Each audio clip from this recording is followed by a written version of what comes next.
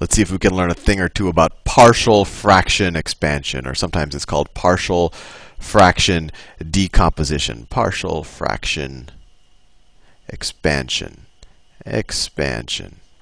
The whole idea is to take rational functions, and a rational function is just a function or expression where it's one expression divided by another, and to essentially expand them or decompose them into simpler parts.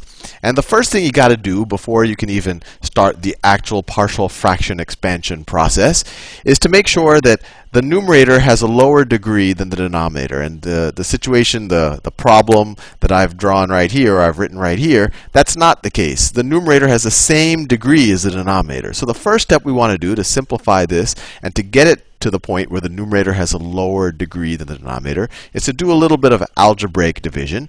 And I've done a video on this, but it never hurts to get a review here. So to do that, we divide the denominator into the numerator to figure out the remainder. So we divide x squared minus 3x minus 40 into x squared minus 2x minus 37. So how many times, you look at the highest degree term. So x squared goes into x squared one time. 1 times this whole thing is x squared minus 3x minus 40. And now you want to subtract this from that to get the remainder. And see if I'm subtracting. So I'm going to subtract, and then minus minus, that's a plus, and then you can add them. These cancel out. Minus 2x plus 3x, that's x. Minus 37 plus 40, that's plus 3. So this expression up here can be rewritten as, let me scroll down a little bit, as 1 plus x plus 3 over x squared minus 3x minus 40. And it's important to keep, this might seem like some type of magic thing I just did, but this is no different than what you did in the 4th or 5th grade, where you learned how to convert improper regular fractions into mixed numbers. If I had, let me just do a little side example here. If I had 13 over 2, and I want to turn it into a mixed number, what you do, you probably do this in your head now, but what you did is you divide the denominator into the numerator, just like we did over here. 2 goes into 13. You say 2 goes into 13 6 times. 6 times 2 is 12. You subtract that from that, you get a remainder of 1. 2 doesn't go into 1, so that's just the remainder. So if you wanted to rewrite this, it would be the number of times the denominator goes into the numerator, that's 6, plus the remainder over the denominator, plus 1 over 2.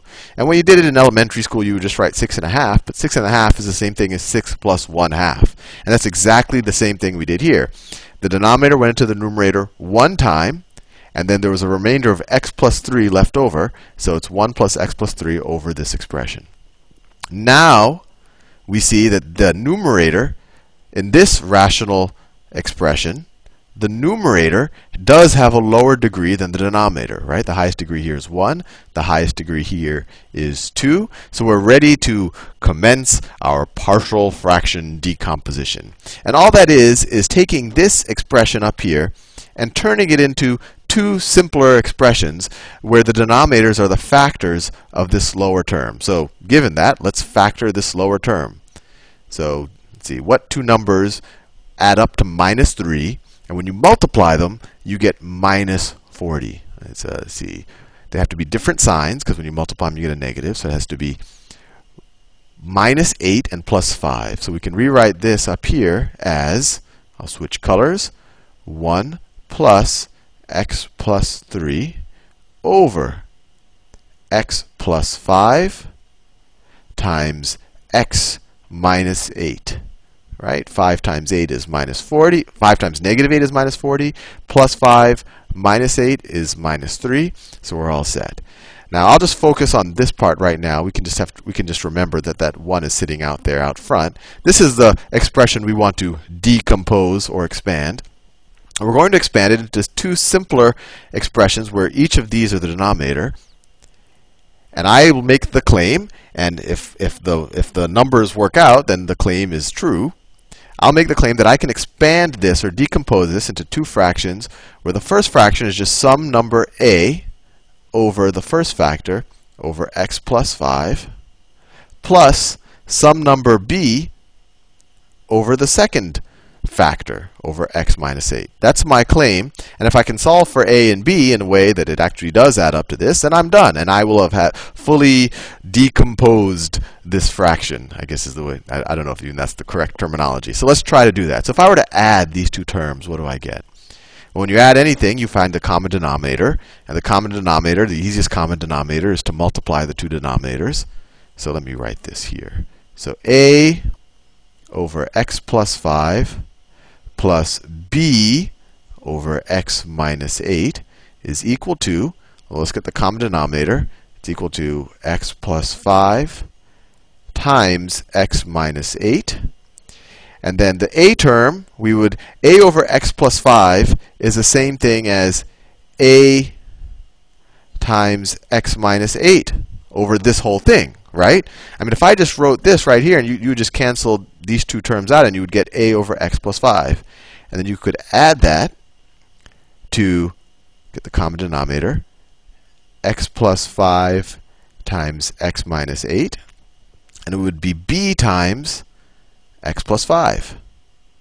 Right? Important to realize that, look, this term is the exact same thing as this term if you just cancel the x minus 8 out.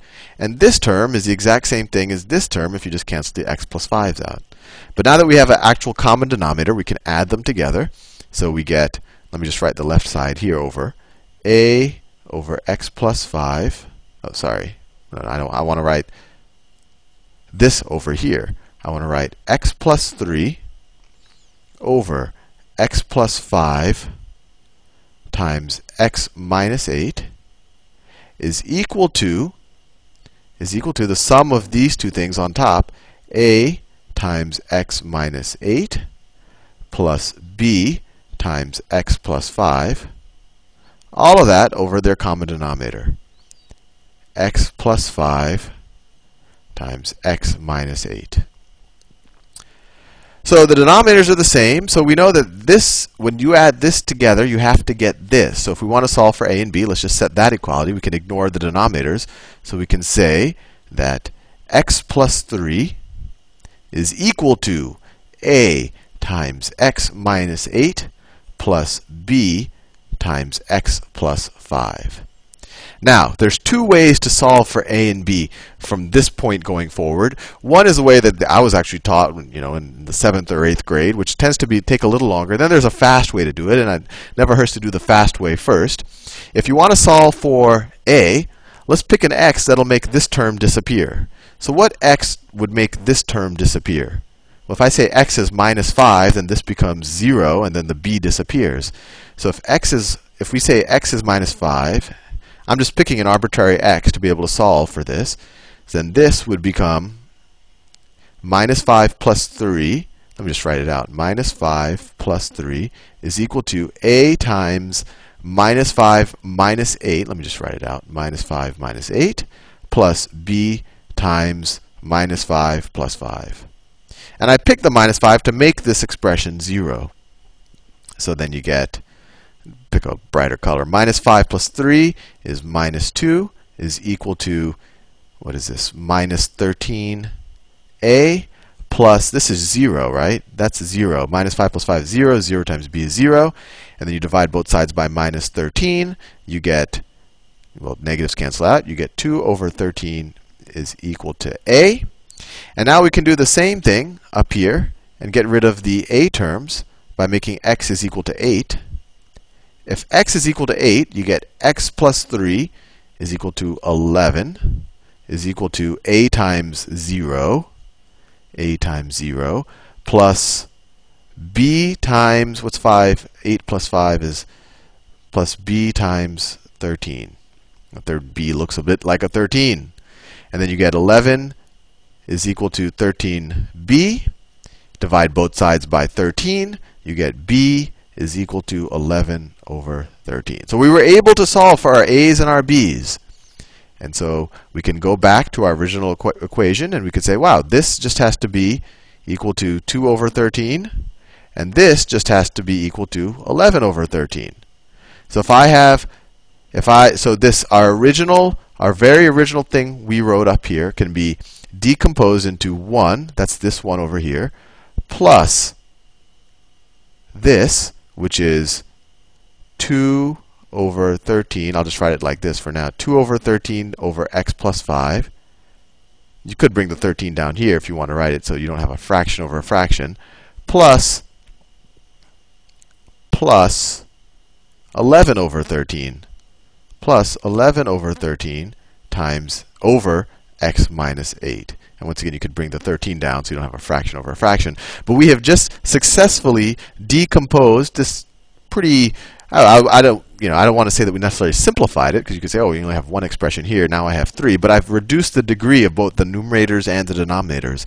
And you might say, well, Sal, why would I ever have to do this? And you're right. In algebra, you probably won't. But this is actually a really useful technique later on when you get to calculus and actually differential equations, because a lot of times it's much easier, and I'll throw out a word here that you don't understand, to take the integral or the antiderivative of something like this than something like this. And later when you do inverse Laplace transforms and differential equations, it's much easier to take an inverse Laplace transform of something like this than something like that. So anyway, hopefully I've given you another toolkit in your, or another tool in your toolkit, and I'll probably do a couple of more videos because we haven't exhausted all of the examples that we could show for partial fraction decomposition.